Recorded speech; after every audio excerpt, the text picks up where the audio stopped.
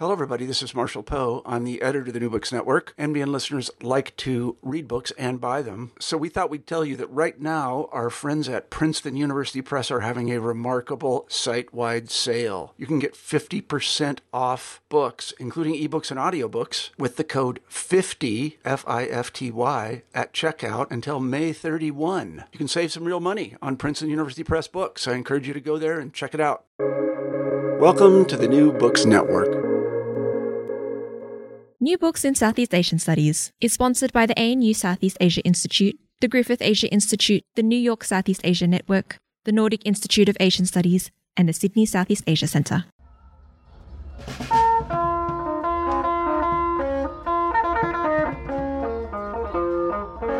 If you've ever visited Thailand, even for a short time, you've probably been given or have come across some basic instructions on do's and don'ts, where to put or not to put your hands and feet, what to wear or not to wear to a temple, and why and perhaps how not to get angry in public, that sort of thing. Perhaps you've wondered about the pedagogies that have given these social practices their durability. And whether you've been to the country or not, you might have seen news media reports that show prime ministers and army generals prostrate before members of the royal family. And you might have wondered how almost a century after the demise of the absolute monarchy, deference to sovereign power is still so resolutely performed. If so, then you've come to the right podcast, because on this episode of New Books in Southeast Asian Studies, Patrick Jory is going to talk about A History of Manners and Civility in Thailand, published in 2021 by Cambridge University Press. Patrick is an associate professor of history at the University of Queensland and one of the hosts of the Southeast Asian Studies channel. He'll be talking with me, Nick Cheeseman, an associate professor in the Department of Political and Social Change at the Australian National University. Patrick, welcome back to the other side of the microphone, and congratulations not only on getting this long-awaited history to print, but also for its winning the 2022 Mid-Career Book Prize of the Asian Studies Association of Australia. Thank you very much, Nick. I'm guessing that most listeners would appreciate why there are these little illustrated books for tourists with basic advice about etiquette when they go to Thailand, but why write a whole history about it?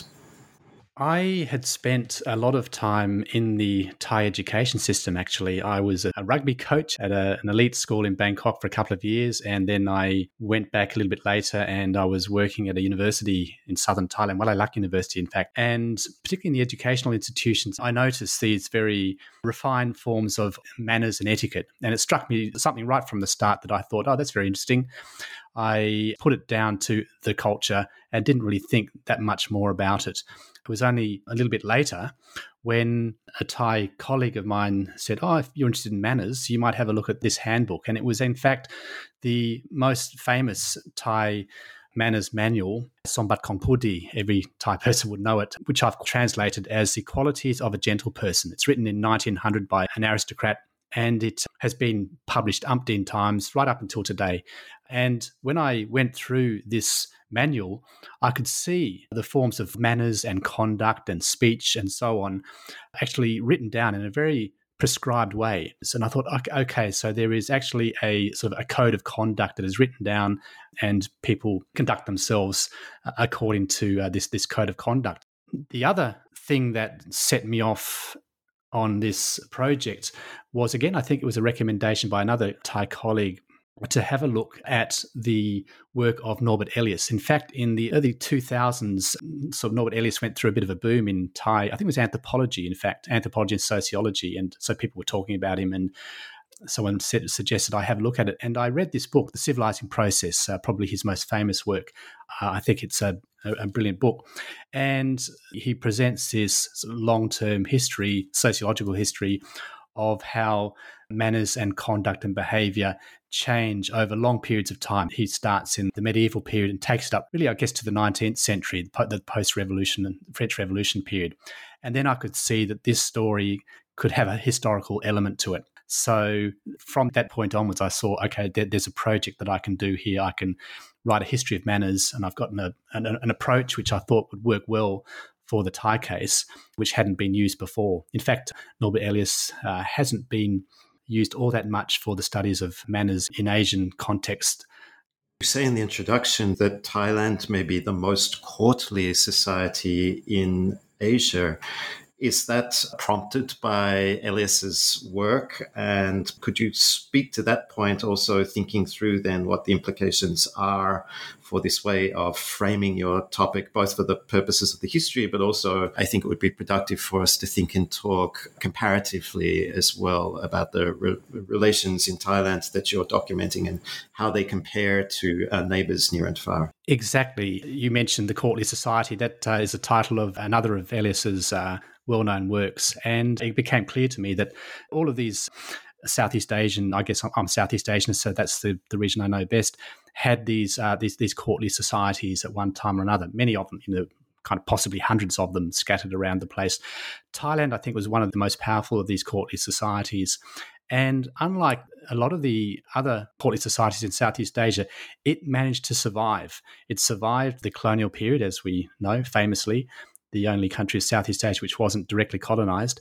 It survived the social revolutions of the independence period. It survived the ideological conflict of the Cold War period. Not without scars, of course.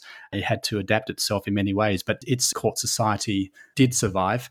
And in fact, during the Cold War period, it was revived to a certain extent.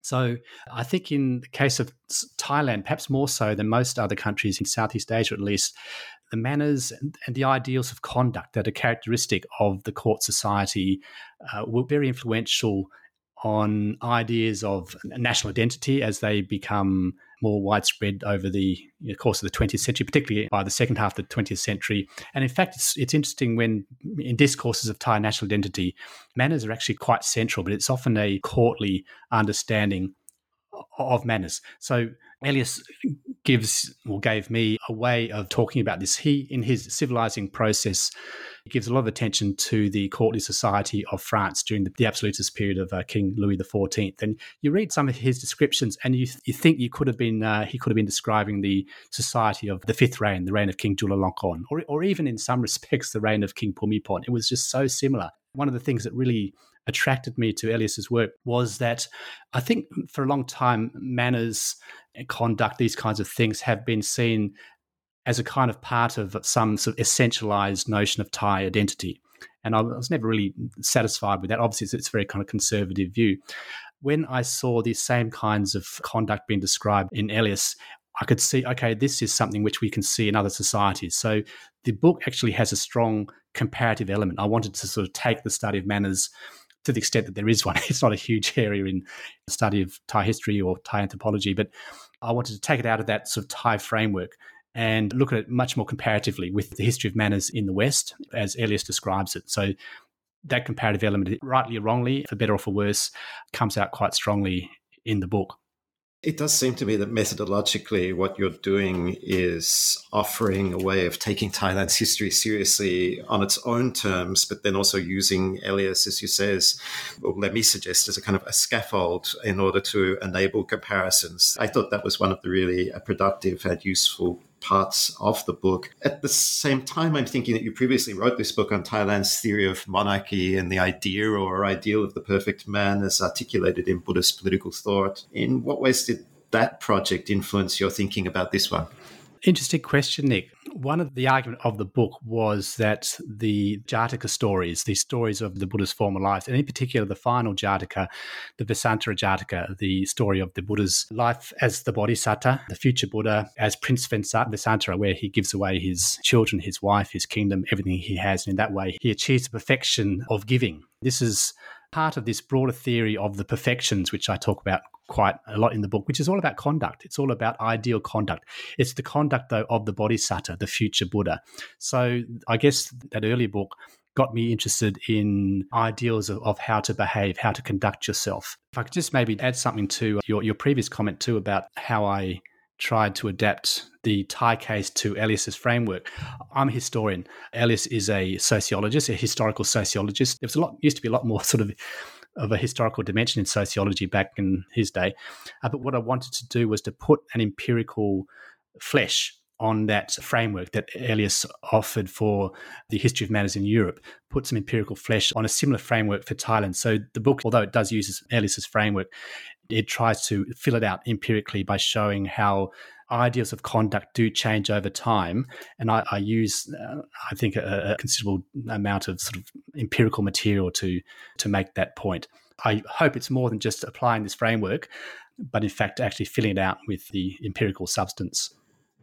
Great. So let's turn to that. And I'd just like to note, though, on an aside, that I do know a few comparative historical sociologists. So they are still at work. In any case, we'll move to some of the ways that you're trying to bring the framework into conversation with the materials that you're working with and the data that you generated on Thailand. And you have a number of nice schemas to enable you to do that. You have a fourfold periodization, 3 important shifts. You also have a number of different institutions that you identify as being involved importantly in the codification and reorganization of terms and conditions, if you like, for manners, those being the monkhood, court society, bureaucracy, schooling, the military, and institutions of commerce. But I think rather than go through all of these periods and institutions in the manner of a checklist, it might be more interesting for listeners to explore how these various institutions have weighed in on questions of right or wrong conduct in different periods by attending to specific types of bodily comportment and speech and the kinds of materials that were used to shape that conduct. So, as we've already been talking about courtly conduct, let's carry on with that, and specifically the relation between prostration and civilization. What is that relation? And crudely put, how do we go from a situation in the 19th century in which prostration is the norm to another in the first part of the 20th in which everyone is milling around and standing upright in public, at least, even with the king, and then back to a situation in the latter part of the century and up to date to today in which prostration has made a comeback of sorts. So talk us through the ups and downs, if you will, of prostration. It is a practice that goes back to Angkorian times, and it's really adopted by the Thai elite as they accept, subsume that Angkorian Khmer royal courtly culture.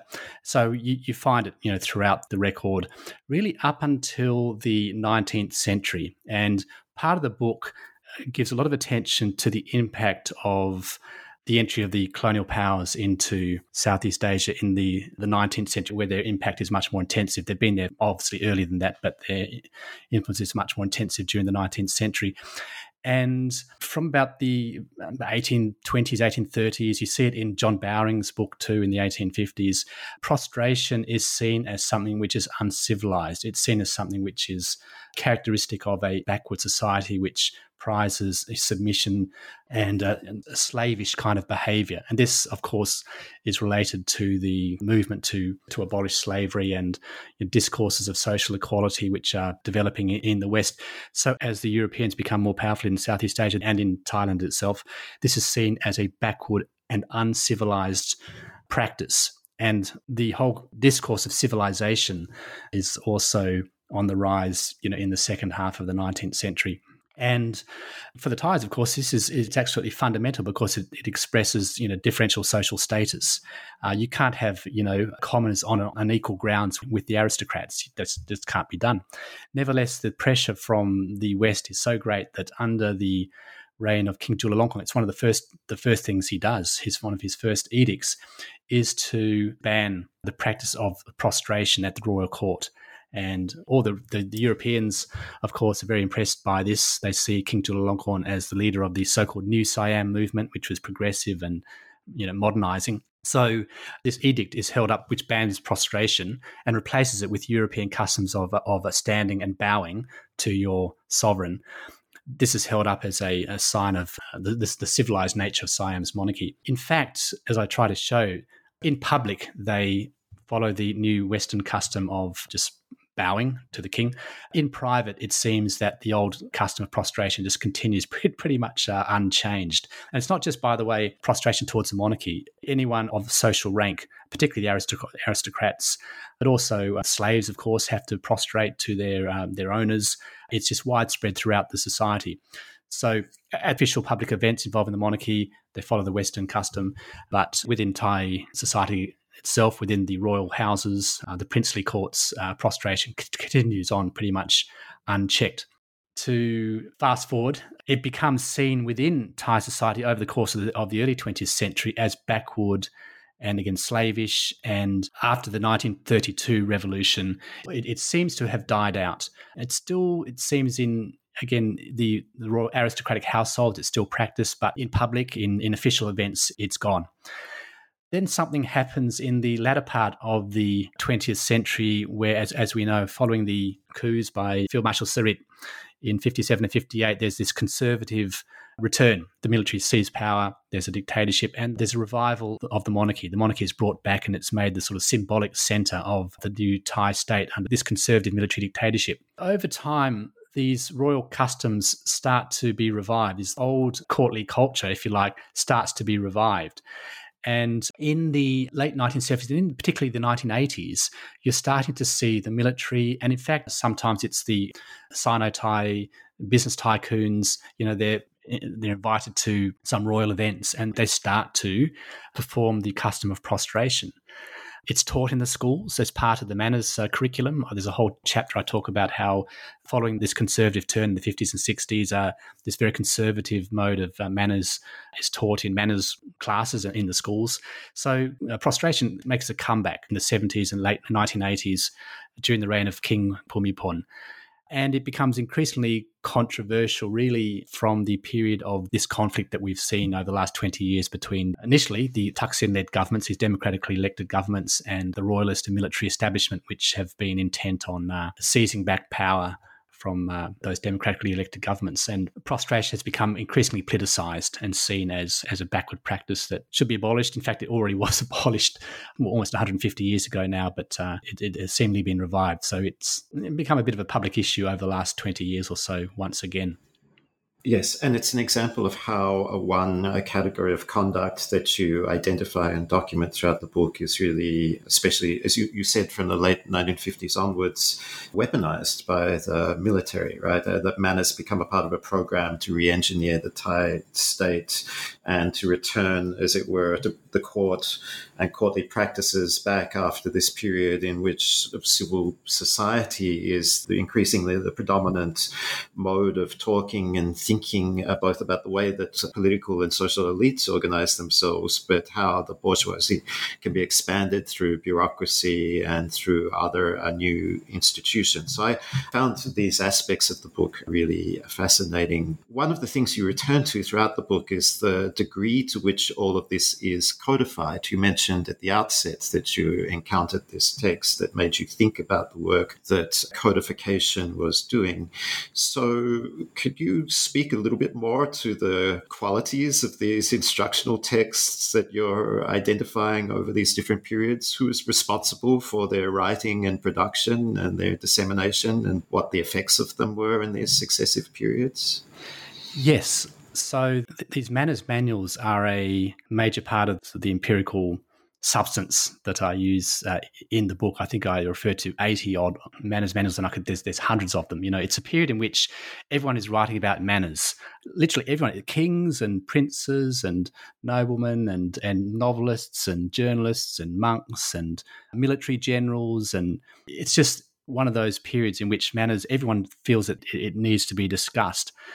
I think I refer to this quote in the book by Norbert Elias, where he says that in times of great change, people become uncertain of their manners. So there's a demand for new modes of behaviour, and hence we see these manners manuals produced, not just produced from within Thailand, but imported from the US and from the UK, from Britain. Dale Carnegie's How to Win Friends and Influence People is brought and translated very early on, actually. So there's this huge interest in manners in the early decades of the 20th century. What I hope I made clear in the book is I'm not arguing that people read these manners books and then they adjust their behaviour accordingly. They don't have that kind of force.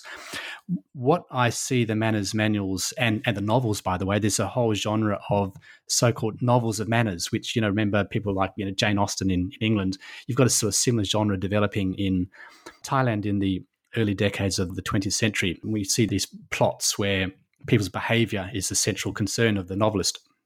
What these things, I think, reflect is what Norbert Elias refers to, and this is a major concept in the book, as the relations of interdependence between the courtly aristocratic society and this emerging bourgeois society. This is what is producing these new forms of behaviour, and this is what is giving rise to this literature on manners. It's this sort of social process as an aristocratic class which is actually in decline. I talk about that in quite some detail in the book. The aristocratic class, as in other parts of Southeast Asia, is in decline for some slightly different reasons. In the case of colonised Southeast Asia, the colonial powers by the late 19th, early 20th century have removed most of their authority and are now starting to sort of cut most of their privileges. In fact, in the case of Thailand, a similar thing is happening. And there are two major reforms that bring an end to that aristocratic dominance of Thai society.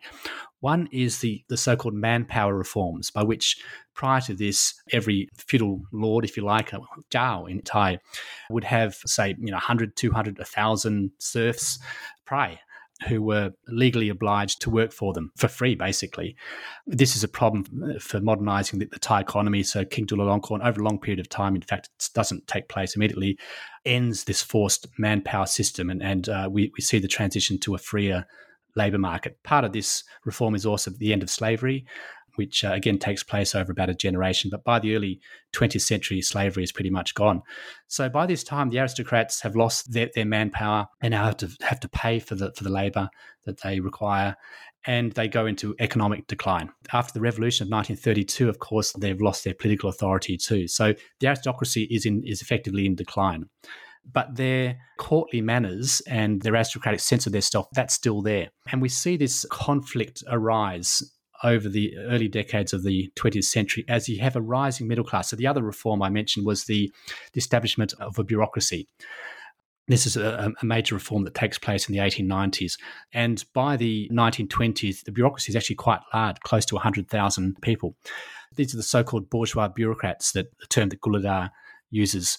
These are bourgeois people, most of them are commoners, and their forms of conduct are quite different to those of the aristocrats. They have to work. They have to get to the office on time. They've got to work in a cooperative way with their colleagues. They can't treat people like slaves anymore.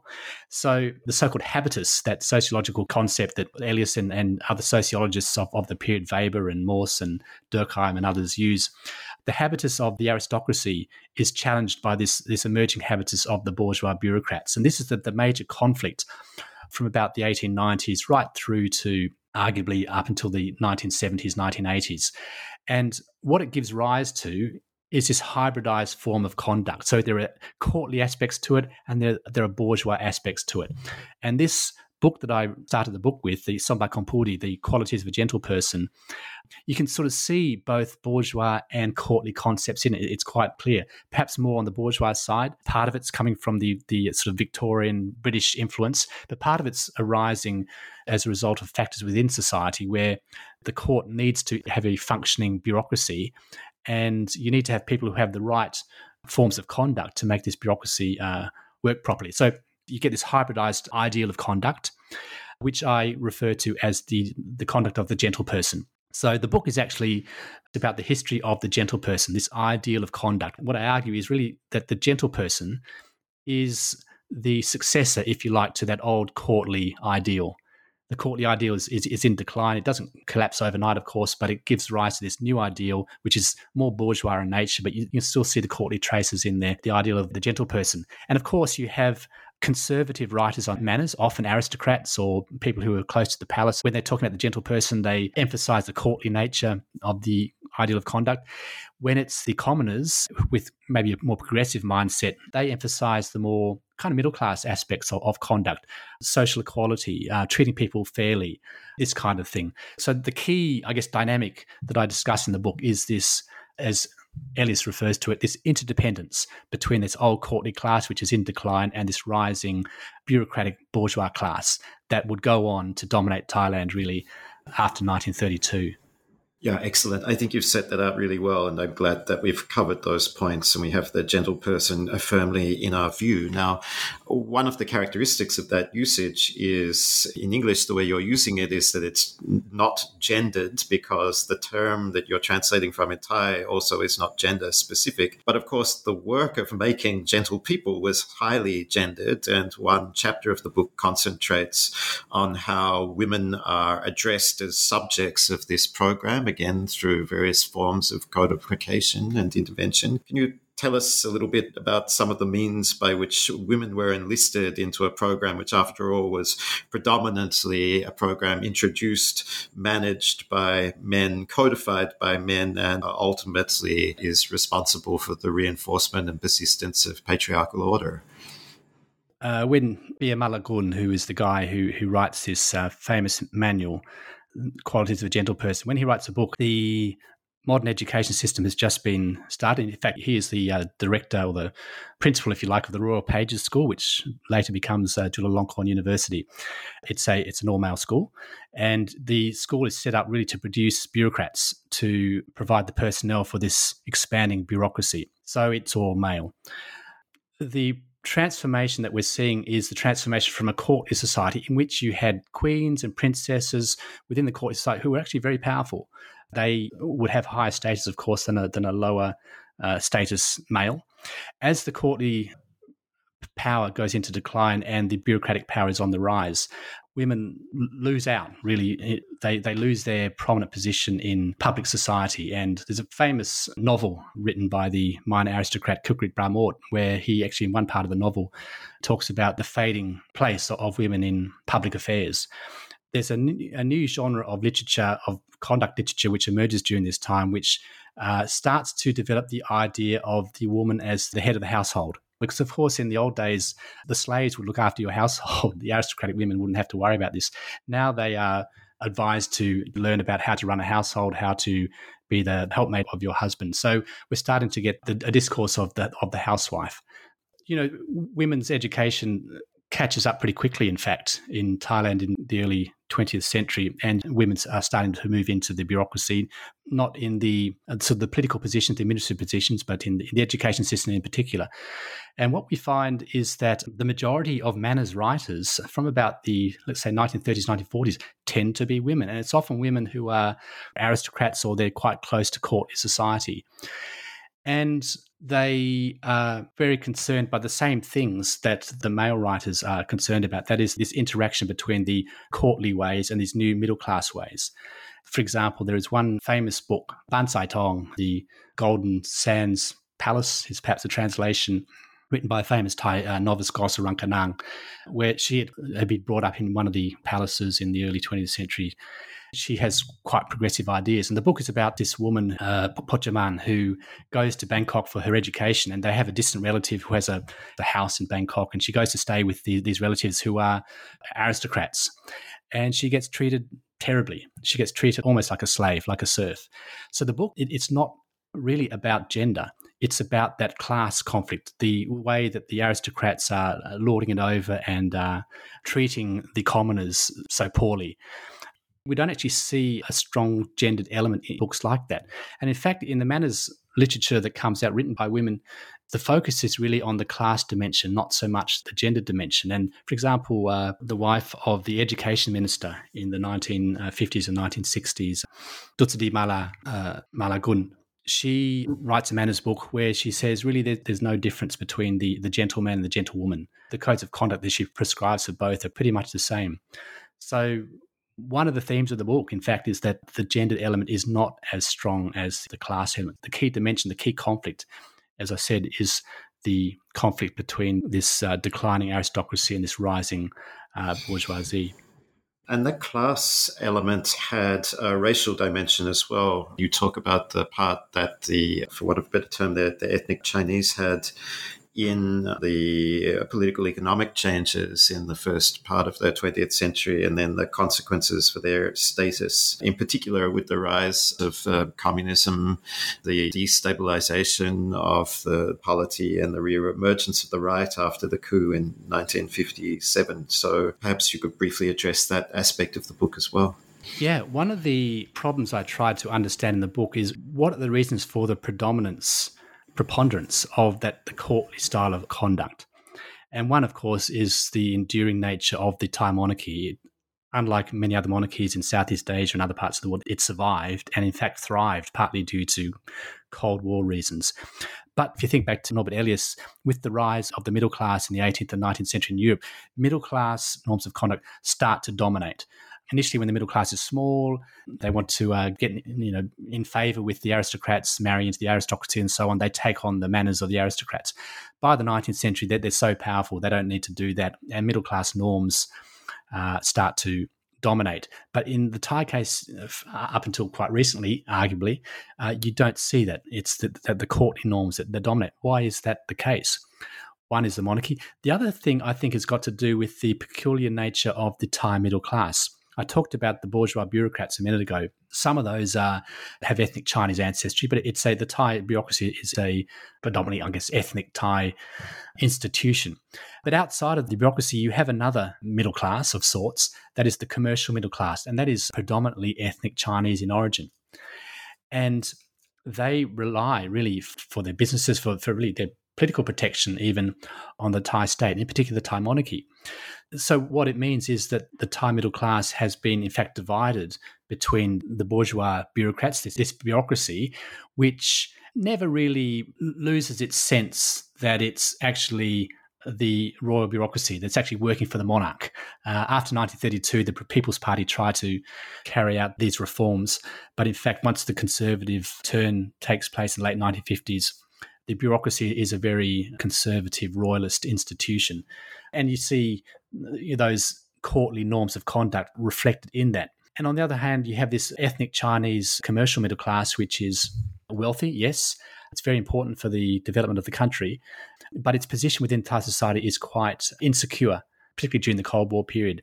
So it's sort of unwilling to exert its middle class ideals, I guess you'd say, to the extent that perhaps the European middle class did during a similar period of economic development. So those two factors, the strength of the monarchy and the weakness and divided nature of the middle class, particularly the fact that you've got this thriving ethnic Chinese commercial middle class, which is somewhat uncertain about its place within Thai society and arguably up until quite recently tends to be quite royalist, loyal to the monarchy. That's been one of the factors that has failed to dislodge, if you like, the courtly influence over Thai manners. I think things have changed quite a lot in the last 20 years, and I had quite a bit of trouble, I have to say, in the latter part of the book.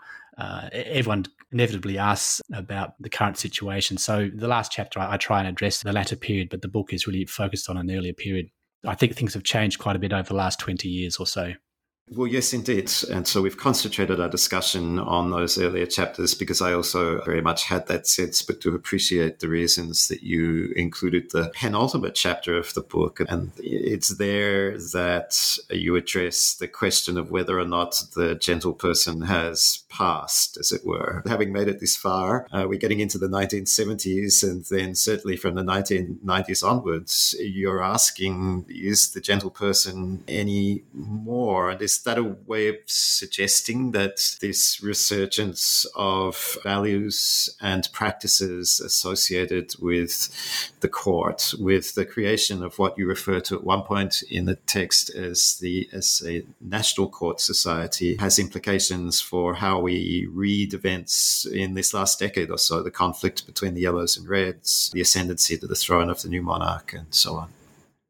I think the major change when we're trying to understand changes in ideas of behaviour and conduct and manners, what I have argued is the entry of the urban and rural working classes into both the national economy as a result of national economic development really since the 1960s, but particularly in the last 2 or 3 decades, and also the increasing participation of these rural and urban working classes in the national political system.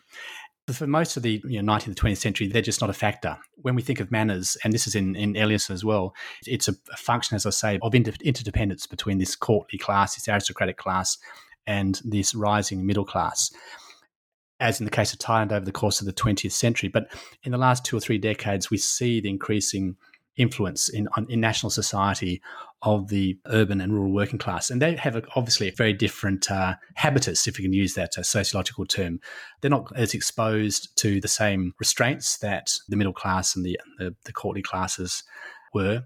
So I think this is a key factor for the erosion of the ideal of the gentle person. It just looks old-fashioned. It looks backward. It looks in some, prostration is a good example. It just looks a bit ridiculous now. I think it's partly because that old courtly conception has become so weak now because the national society has changed and it's not as dominated by the courtly and bureaucratic classes as was once the case. This is obviously an ongoing process, and politics, in fact, reflects this change to a large extent, but I think it's also sort of going on at the local level. I mean, that's a little bit abstract, but what I mean is, for example, if you look at the way language is represented in TV dramas and so on, there's a whole slang and use of impolite terms, which in the past you would never hear in TV dramas, impolite pronouns, for example, whereas now it's just very common. Ellis didn't really talk about the lower classes very much at all in those books, but later sociologists have done. One sociologist, Katz Wouters, refers to this as the informalization process. You see it in all kinds of things, in attitudes towards sexuality, for example. It's a kind of a loosening of the restraints of personal behaviour. I think we can see that kind of process taking place in the Thai case also over the last 2 or 3 decades. We've brought us back to Elias as we approach the end of our discussion, and it's appropriate in the sense that you also bring the reader back to Elias in the conclusion of the book. You've clearly read Elias very carefully and work with his studies closely and appreciate the possibilities for thinking productively with him in this history. And one of the reasons it's been applauded by readers and reviewers as innovative is because of this work that you've done, bringing his thinking into conversation with the history of manners and really doing important work documenting social and political change in Thailand through this lens, if you will. At the same time, you'll appreciate that there are some who have criticized both the civilizing process and courtly society on some grounds as misrepresenting historical facts, saying that the civilizing process is rather more a myth than fact.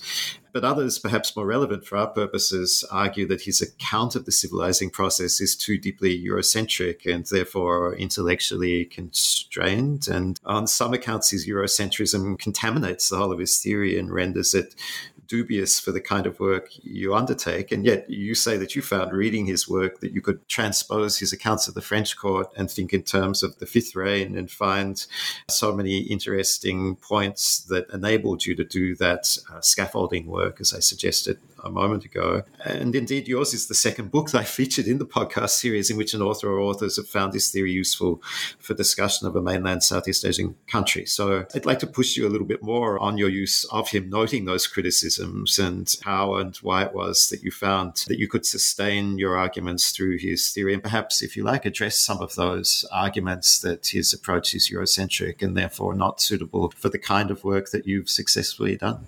You're right. He has been criticised on those grounds. I think a little unfairly. I mean, the civilizing process was written in the 1930s. Yes, of course, it's within a European context. And at the time, there's this interest in what is civilization, particularly post-World War I, where European civilization seems to have gone into sort of self-destruct mode. Elias is responding to that and looking at, yes, European examples. In the book, he does make some brief references to East Asia, and I think there's Japan is in there, maybe one or two others, but yeah, they're not a focused. I think if he'd been writing now, he would do that because we live in a much more globalized world. What I've tried to do is to show that the processes that he claims to identify in the European case do seem very similar to processes in other parts of the world. And, of course, there's local variations. But I think, this idea that every part of the world is totally different from Europe is also problematic as well. What I've tried to show is that there is very similar processes taking place, and you can show that empirically. So I guess I don't really take that criticism of the Eurocentricness of Elias. I don't think it's as problematic as some of the critics have made it out to be. One of the things that got me very interested in the concept of habitus, this second nature. You speak, you comport yourself, you think in a certain way, and you don't even think about it. It's become habitualized. If you look at the pre-colonial discourse of manners, it's written within a Buddhist idiom. And I think all people who know a little bit about Theravada Buddhism will know this, is that they divide behavior up into three categories. It's conduct of the speech, conduct of the body, and conduct of the mind. Isn't this very similar to what Elias and others sociologists are referring to when they talk about habitus, habits which become second nature over time? So I think rather than highlighting the distinctiveness and difference of the Thai or Asian case, if you can look for the points of similarity, I think it can be a productive way of understanding a topic. As I said, I was pushing back, I was writing against this very old idea, both actually I think in sort of Western anthropology and in the conservative Thai circles, that Thai manners are this essence of Thai national identity going back to the first kings of so-called Thai or whatever it was. Whereas I think Elias is able to show that if you use that approach, you can see that, in fact, no, there are these social processes which have produced these forms of behaviour that aren't related to national identity, even though you might call it whatever you like. And by the time he was writing, there was, of course, already a very well-developed German social constructivist literature that would have enabled him to communicate in that way. I'm curious, were there other theories that you toyed with, perhaps as ways to get access to some of the ideas that you've knitted together for the purposes of interpretation, or were you pretty much persuaded by Elias from the outset of the project? Elias has been used very heavily, extensively in the studies of manners and conduct in the West. There's hundreds and hundreds of books and articles using his work. But within Asia, very few. You would know, working in an Asian context, that in some respects we sort of lag behind. There just isn't the literature that's been written on this already. So rather than sort of jump ahead, I wanted to show that this can actually be applied to the Thai case, and then we can sort of look at other perspectives as well. I did look at other areas of for example, the history of the emotions literature. I did try and have a look at that at a few stages, but I never found it very helpful in my case. There's a big sociolinguistics literature on manners for the West. I also didn't find that all that helpful. Of course, and I do talk about in the book, there are ways that you should speak. There is advice on manners for speaking, if you like.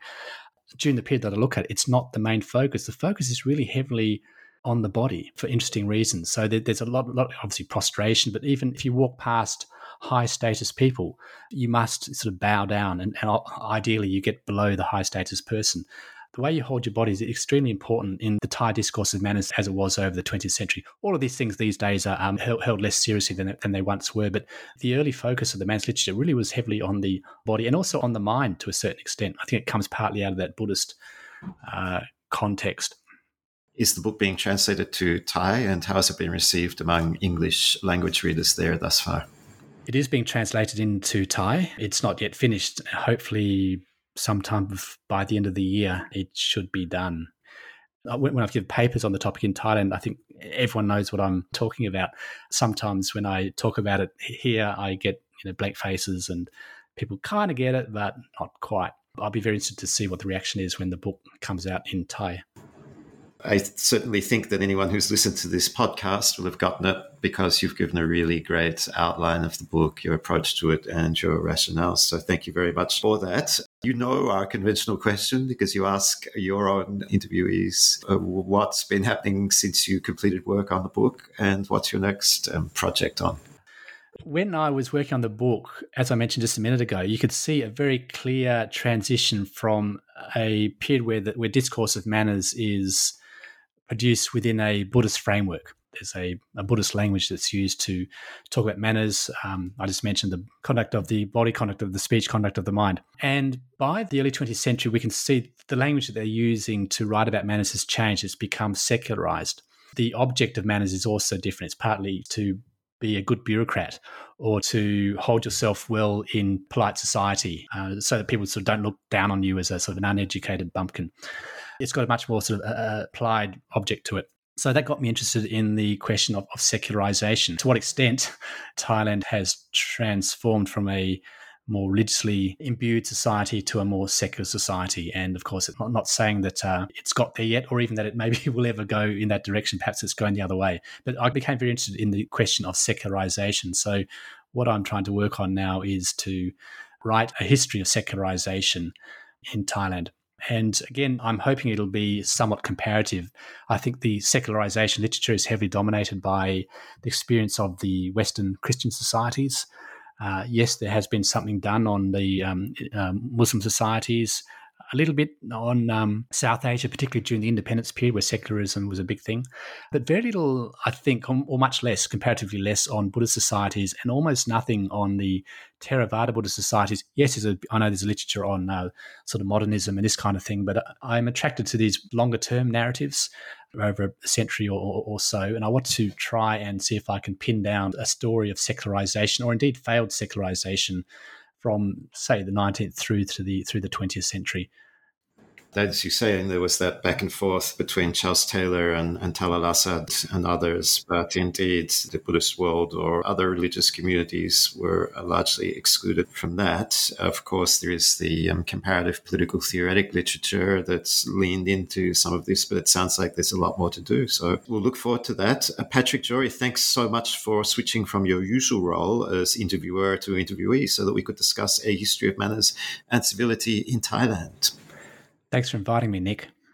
And listeners, thanks to you for listening to the end of the episode. And as you have, then I'm supposing that the topic was of interest, in which case you might also like to listen to Patrick and I talking some years ago now, Patrick, about Thailand's theory of monarchy, or alternatively, me again with Rod Broadhurst on the civilizing process in Cambodia, or rather more recently, Patrick talking with Yoshinori Nishizaki about dynastic democracy, political families of Thailand. These and hundreds of other episodes on the New Books in Southeast Asian Studies channel of the New Books Network are available for you to download or stream completely free of charge via the website or wherever you get your podcasts.